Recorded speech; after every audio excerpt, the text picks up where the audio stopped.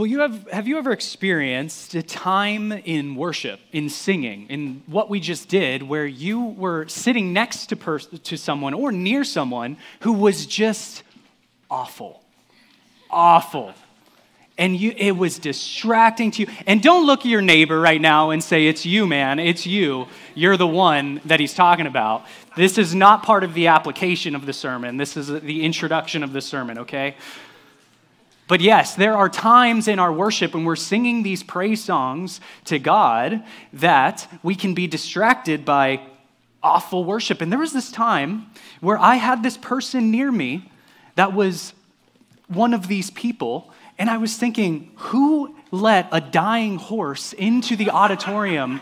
What is happening? Why is this just so awful? And I can't even focus. I'm trying to sing to God, and this is just distracting me. But I learned a valuable lesson from my tone-deaf neighbor that day.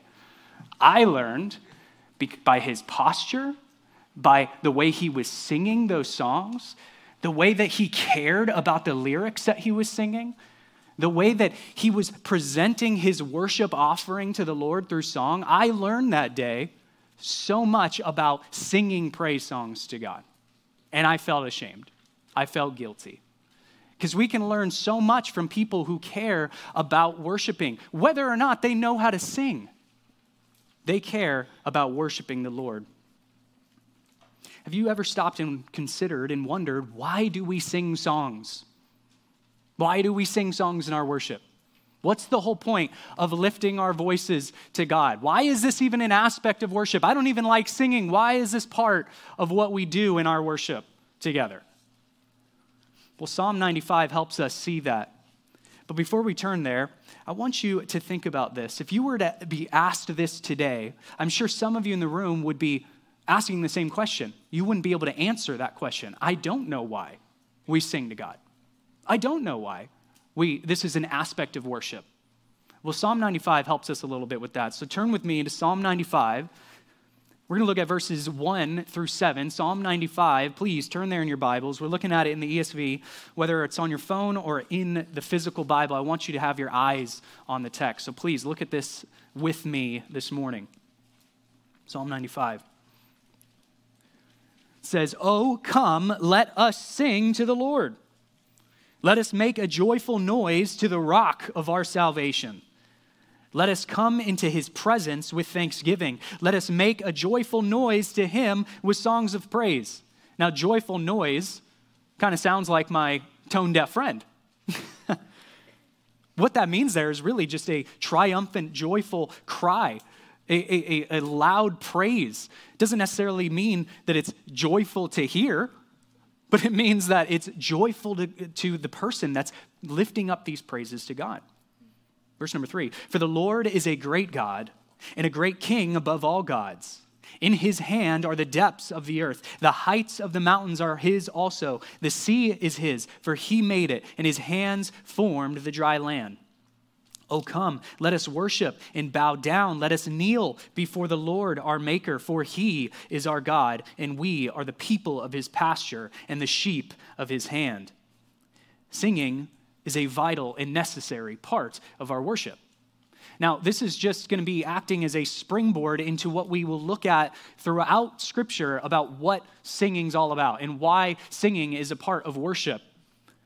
But even in the first couple verses, we can draw out the first point. But before I get there, I want you to understand that singing is worship.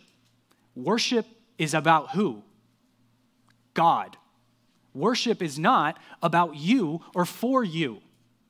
Singing worship songs is for him. It's about God. And that is so important to remember as we dive into what the Bible has to say about singing these songs to God. I want you to honor God with how you worship him through song. It's kind of the main idea of this sermon. I want you to honor him with how you worship him through song. Look back at verse 1 and 2. Where it's just a clear command of, "Oh, come, let us sing to the Lord. Let us make a joyful noise to the rock of our salvation. Let us come into his presence." It's this command, this obligation. It's a duty. It's what we have to do. And that's what we need to start with when we understand why we sing point number one, understand why we sing. And there's 5 subpoints that I have of why do we sing.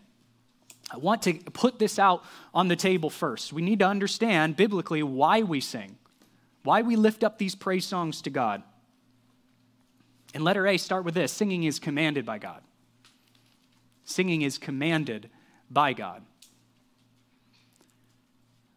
I know that sometimes that doesn't stir any emotion within you. It's like, Dad told me to do it, so I'm going to do it. Sometimes that's like, oh, that's a cop-out answer. But here, who are we dealing with? Again, we're dealing with God. If God is the author of worship and how he wants to be worshiped is how he tells us to worship him, we have to understand that it's first a command of God. That's the most important thing, is that it's commanded by God. God tells us to do it, therefore we do it. We sing. The Bible has 400 references to singing.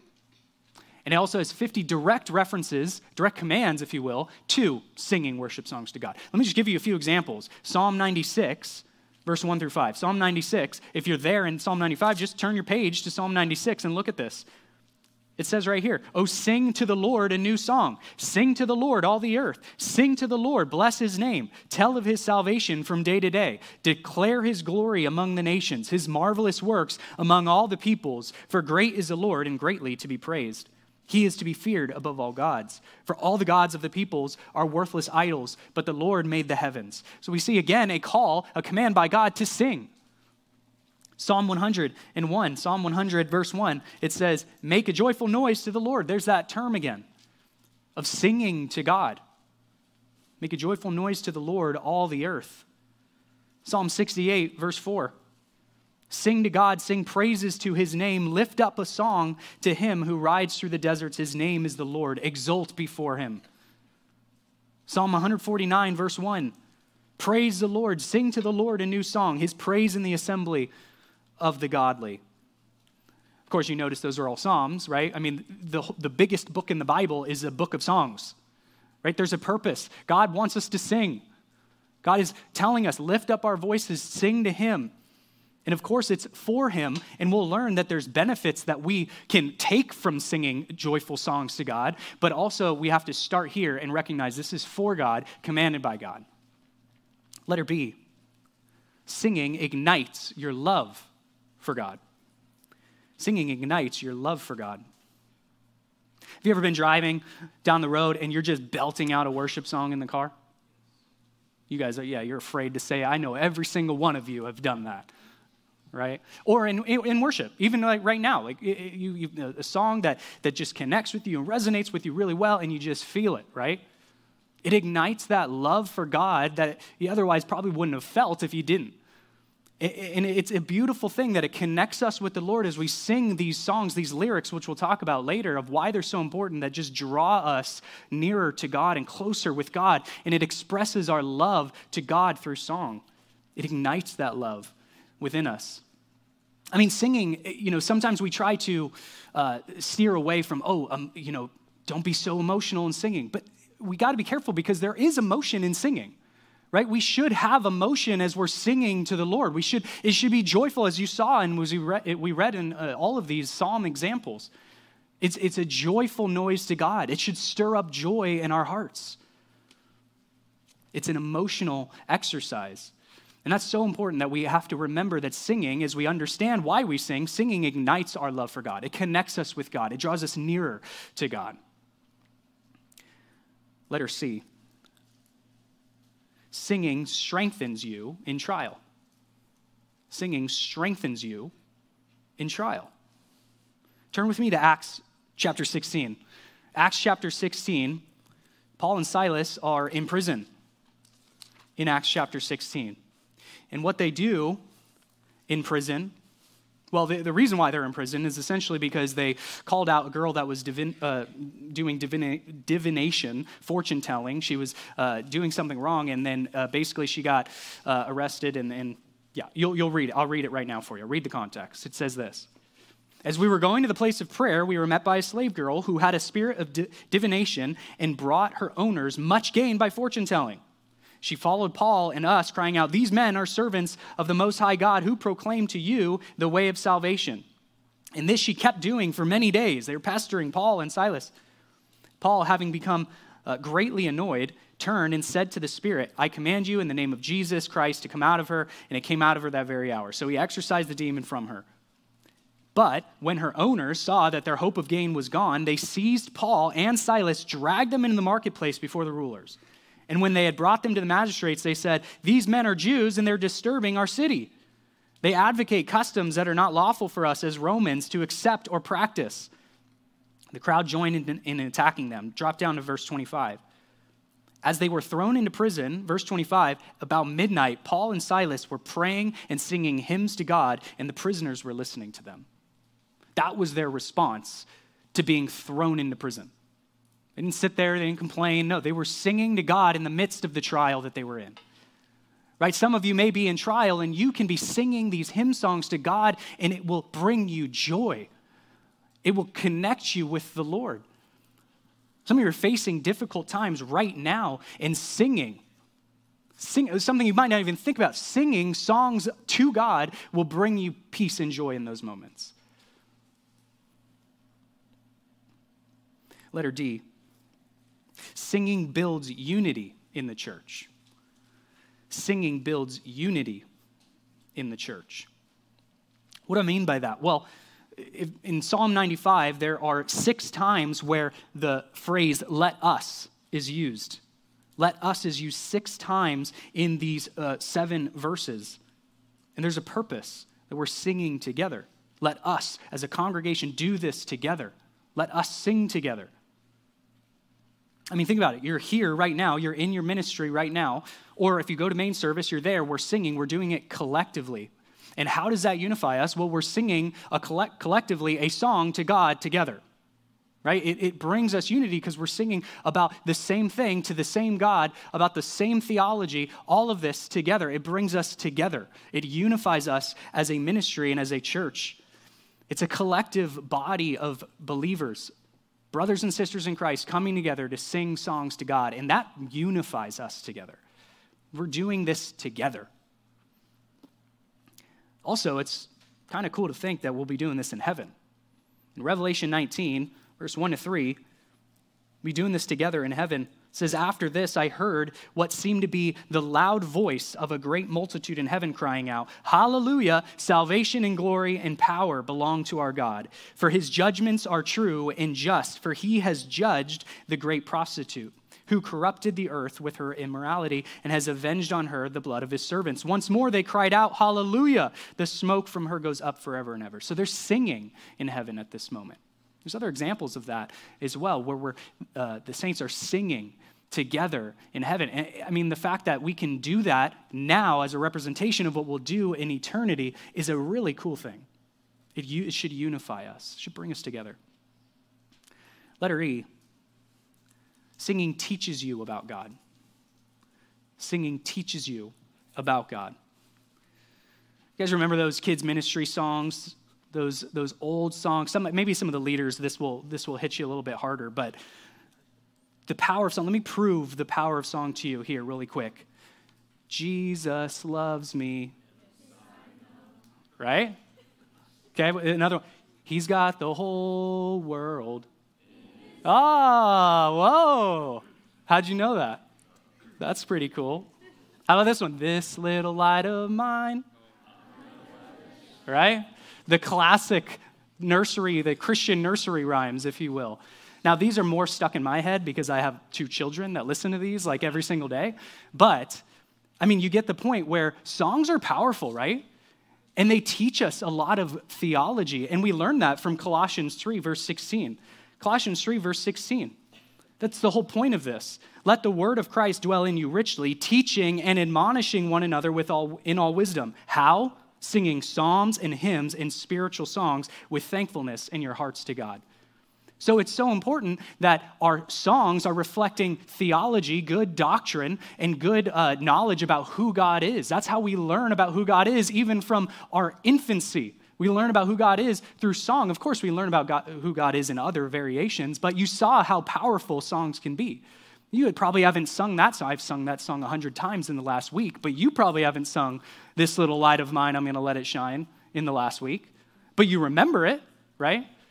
Because songs are powerful, and songs teach us about who God is.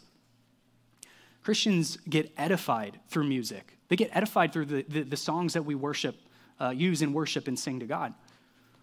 Doctrinal truth, all of that. We learn so much about who God is through our songs. And that's what Colossians 3 is talking about, is that we can learn doctrine. We can learn about who God is. Okay, once we understand why we sing, which hopefully that was a helpful overview, back in our text, Psalm 95, verse 3 and 5. Psalm 95, verse 3 and 5. For the Lord is a great king, and a great king above all gods. In his hand are the depths of the earth. The heights of the mountains are his also. The sea is his, for he made it, and his hands formed the dry land. Psalm 95, 3 through 5, this is talking about who God is, right? So this is connection to letter E here, that we learn about who God is and about theology and doctrine from our lyrics, right? So words are clearly important. Words in the songs that we sing are clearly important, and focusing and understanding those words is important because we're singing to God. You have to remember who we're singing to. When you're singing these praise songs, when you stand in here and you sing these songs to God before we start this sermon, you have to understand that you're not only singing into the air, you're singing to God. That's who's receiving the worship. That's who's receiving the offering. God is. So the words we sing to him are so important. Number 2, contemplate the words that you sing. Contemplate the words that you sing. Think about them. I want you to imagine you're at a job. Let's just say some of you have a job, some of you don't have a job, but I just want you to imagine you're employed. And you get a letter from your employer, and on the letter it says termination of employment. But you ignore it because you're just admiring the envelope. Oh man, this envelope's so cool. Look, it's like manila folder, and it's got like this little see-through thing where I can see my name. Oh man, that's so cool. I wonder what kind of, where they bought this, Staples, I don't know, Office Max, where'd they get this? This is so cool. And then you open the letter, and you don't really care to read it, even though it's telling you, hey, you're laid off and you need to pack your stuff and get out of here. You don't really read that. You don't care about that. No, you're admiring the paper stock. What kind of font did this guy use? Times New Roman? What, it was 12 point, 11 point? What's like the standard in high school now? Is it 11? 11 and a half? It's 12 point? All right, that's universal. 12 point? Times New Roman? No. This guy's doing Arial. Comic Sans? He's firing me in Comic Sans?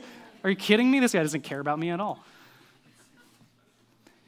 But imagine that for a second. The message in the letter entirely missed. Why? Because I'm focusing not on the words, I'm focusing on the letter. I'm focusing on how the message was delivered. I'm focusing on the thing that is not important. And sometimes we in worship can focus so much on, oh man, I wonder if this guy's going to be a good singer. Oh man, I wonder if they're going to be able to make a melody. I wonder if this song is going to be soothing to my ears. And we're completely not caring about the words, right? Even if it's a song that's good and biblically accurate and something that we can trust and sing faithfully to God, we completely miss the point of singing the lyrics, the song, the words rather, to God. We have to contemplate. We have to think about the words because that's what's important. The words are important. Now, I'm not saying that music's not important. God also tells us to use musical instruments when we sing praise songs to God, but I'm saying the words matter the most, right? That is so important when we're worshiping God, when we're singing praise songs to God. I want you to think about those things. The next time you sing a song, you're thinking about the theology that's going on in these words. And you're thinking about, like, you're actually singing these to God. You're offering these to God when you're singing these songs. They're not just going into the air. They're not just going off floating. You're singing God. You're in the presence of God, and God is either receiving or rejecting your offering of worship in song. I want you to think about those words. Think about it. Do you care about what you say to your teacher? I mean, some of you might not, but for the most part, right? So you guys are sitting here, you care about what you say to your teacher. You care about what you say to your friend. You care about what you say to your boyfriend or your girlfriend. You think about the words that you say. At least if you don't, you probably should. But you care about the people that you're talking to and how you communicate to that person. How much more does God deserve our careful communication? And that comes from when we sing those songs. That's part of it. Those are words that we're saying to God. That has to be your mindset when we sing these praise songs to God. It has to be, I'm here, I'm singing. The things that I'm singing, God is receiving. God is hearing this, right? That has to be the intention. And some of you might be distracted, right? I've done this before. You're sitting there, you're standing, you're trying to sing, you're trying to focus. Oh, what am I going to eat for lunch today? Right? Oh, that homework assignment, man, that's something I got to work. But you might be still saying the words, right? You know what I'm saying? I mean, it's like when you read a book. You read a book and you have to go back and be like, what you just read 5 pages and you had no idea what you read. Have you done that before? Yes. We do the same thing when we're singing to God. What did I just say to God? I forget. Oh, well. No, that cannot be our posture before God. We have to care about the words. I mean, in fact, sometimes if this is a pattern for some of you, you should repent of being distracted when you're saying. That's how important this is. Because it's offering of worship. Because it's not for you, it's for him. And he cares about the words that you use. You should repent of the distractions. Number 2, the other side of this is that you got to care about the lyrics. So we have to think, we have to contemplate, right? We have to think about those words. But you also have to care about those words. What do I mean? What's the difference? Well, sometimes the songs that we're singing are not good lyrics, right? We're offering this type of worship to God with these lyrics that God doesn't want or are not true of who God is, right? And that's so important. I mean, there's some songs that maybe you're listening to that you probably shouldn't listen to anymore because the lyrics themselves are not honoring to God. And I'm not talking about secular music. I mean, yeah, you shouldn't do that either, but I'm talking about actual people who are saying, I'm a Christian, this is a worship song, I'm going to lift it up to God, and a lot of times it's about them and it's not about God. And that's a problem too. They've got it backwards, right? We have to be careful and carefully listen to those lyrics. We have to be careful the type of words that we're singing to God. Yeah, we can get so caught up, I mean, there's musically talented people that miss the mark, right? And we can focus so much on the musical talent and so much on, the melodies and the rhythms and all of that, and kind of bypass the lyrics. Augustine, one of the, theological giants of the early church, he wrote in Confessions, he wrote this. He said, I am inclined, though I pronounce no irrevocable opinion on the subject, to approve of the use of singing in the church, so that by the delights of the ear, the weaker minds may be stimulated to a devotional mood. So he's not saying, hey, music's it's good, that's fine. Like we should care about music being good and sounding good. However, yet, when it happens that I am more moved by the singing than by what is sung, I confess myself to have sinned wickedly, and then I would rather not have heard the singing at all. Right? I mean, that should resonate with us, because I think all of us have fallen short in those areas. Look back at our text, the final 2 verses here, Psalm 95, verse 6 and 7. Psalm 95, verse 6 and 7.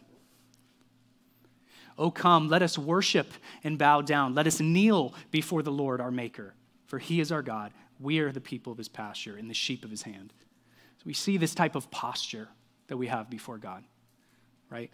This type of heart that all of us should have before God.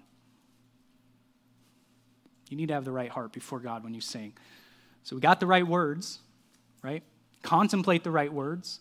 Think about the words that you're singing, but also make sure that your heart is right before you sing and during the singing. Number 3, check your heart when you sing. Check your heart when you sing. So there's this basketball player who is very good basketball player on the Denver Nuggets. Big guy, he's like 7 feet tall. His name is Nikola Jokic, right? So I've lost the girls, guys. He's very tall, he's very good. He's from like Russia or something, right? Serbia, he's from Serbia. Thank you, gentlemen. Thank you for correcting me. So this guy does not care about basketball. But he is literally, probably right now, the best player on the planet, right? But he does not care. It's a job. It's a 9 to 5 for this guy, right? After he won the NBA championship, like 6 months ago or whatever, and this was the first time Denver's won in a really long time. He's on Denver Nuggets. After he won the championship, they said, hey, the reporter asked, hey, you ready for the parade? And he goes, parade? What parade? In his Serbian accent. No, I need to go home. Like, he did not want to go to this parade. He was done. He's like, no, I did my job. I'm done, man. I don't want to do any of this. And when you see him on the court, the guy's just like but he will make it, and it's a perfect pass every time. It's like, it's crazy. It doesn't matter. You guys should watch highlights of the guy. You'd be like, dude, this is like my friend's dad who decided to go play basketball professionally and was just amazing at it. Anyways, Nikola Jokic. It's funny, we can learn a lot from Jokic about our heart in worship, believe it or not, right? Because sometimes we approach worship in the same way. We approach our singing to God as if we don't even care, just as he approaches his profession as if he doesn't even care. The difference between him and you is that God will reject that worship, and him, I guess he's just going to win NBA championships. But the point is, guys, is that you need to examine your heart. You need to have the right heart before God when you worship him. You need to have the proper heart before you sing those songs to God. Why? Because God cares about your heart. He cares about how your posture is before him in worship. And he tells you how to have the right posture before him in worship. Stop going through the motions. Don't go through the motions in your worship. Think about the lyrics. Examine your heart. Make sure you have the right attitude, the right heart before God. Right? I mean, some of us can walk in. You walk into True North, and you start the song. Oh, this song again? Okay, well, I'm praise and glorify our God. Okay, great, check. I worshiped, and you leave for the day. Did you worship? No, of course not. It's a wrong heart. It's completely wrong perspective in worship. We're offering praise to God. It's an offering to something else, not about you, about him. Singing to God should really be a joyful experience, right? It should bring joy. Joy connects us. It draws us nearer to the Lord, as we talked about in point 1.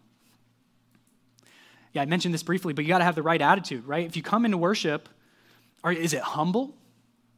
Are you coming with humility before God? Are you coming with a worshipful heart? Or are you coming with just arrogance and flippancy and you just don't care? And it's just another thing that we do. It's just a tradition that we do in church. No, it's not. God commands it of us, and he wants us to do it rightly. And that starts with having that right attitude. And sometimes we can have it so backwards. Well, they didn't play the song I like. Who cares? That song didn't make me feel really good. Well, okay, get over it. The band didn't sound that good. Well, I don't care. It's not about that. It's about singing to God. It's about the lyrics. It's about the worship. It's about experiencing this moment with the Lord and offering this worship to God. Got to have the right attitude. But also, you got to check your heart by repenting of sin before you come before God and offer this type of worship. Right? If you have unrepentant sin in your heart, that needs to change. You got to get right with the Lord before you come and try to worship him. We come with such flippancy into our service, and we sing these songs, and we go back and start doing the same sin that God told us to repent of. You got to come with a repentant heart, asking God for forgiveness. Why do you need to take this so seriously? That's probably the question you're at. Like, why is this such a big deal? Of course, because God makes it a big deal. But I just want to warn you, as we look at Leviticus chapter 10, what improper worship can result in. Leviticus chapter 10, verse 1 to 3, about Nadab and Abihu. They were the sons of Aaron. And I'll read it for you. It says, "Now Nadab and Abihu, the sons of Aaron, each took his censer and put fire in it. And they laid incense on it and offered unauthorized fire before the Lord, which he had not commanded them." Right? Because God's the one who tells us how to worship him. Why? Because it's not about us, it's about him. And they offered unauthorized fire before God. And fire came out from before the Lord and consumed them, and they died before the Lord. Then Moses said to Aaron, "This is what the Lord has said. Among those who are near, I will be sanctified, and before all the people, I will be glorified." God really takes improper worship seriously. He takes that seriously, and so should you. Especially you, Christian. You should take worship of God seriously, and that's what singing is. It's worship of God. It's not a tradition. It's not just something we do. It's not just something we say. It's actual offering of worship to the God that you serve. You got to take it seriously like God takes it seriously. And some of you don't care at all. Right? Some of you are sitting there, you're making jokes, you're poking your friends, you're elbowing your buddy, you're pointing at your phone, some funny thing on your phone, right, while you're worshiping God. That needs to stop entirely. Like, even if you're not a Christian and you don't care about any of this, you should show respect to the people around you. You should show respect in those ways. You're storing up judgment for yourself, but that's besides the point. Even you Christians can do that, right? You can take it flippantly, and you can take it lightly and not care at all about the worshiping, and you'll joke and you'll prod your friend and poke him and be like, ha, whatever, while you're singing songs to God. It's improper worship. We got to be careful with how we approach God in our worship, because that's what singing is. It's worship. So how to get your heart right? Well, some practical things is just pray. Pray. Get your heart right to God. Pray. Ask for a humble heart. Ask for a worshipful heart. Ask God to get your mind right before you even start singing. And if you're in the singing and you catch yourself distracted or making a joke or whatever, stop, repent, ask God for forgiveness, and get back in line and start talking to God or start worshiping God rightly. Right? Pray. God will answer that prayer. Humble yourself before God. Remember this during worship, right? Having that right heart. But also you can remove distractions too, right? Do whatever you can when we start singing these songs to remove those distractions. And for some of you, that may mean that you're not sitting next to the person that you're sitting next to in worship, quite literally.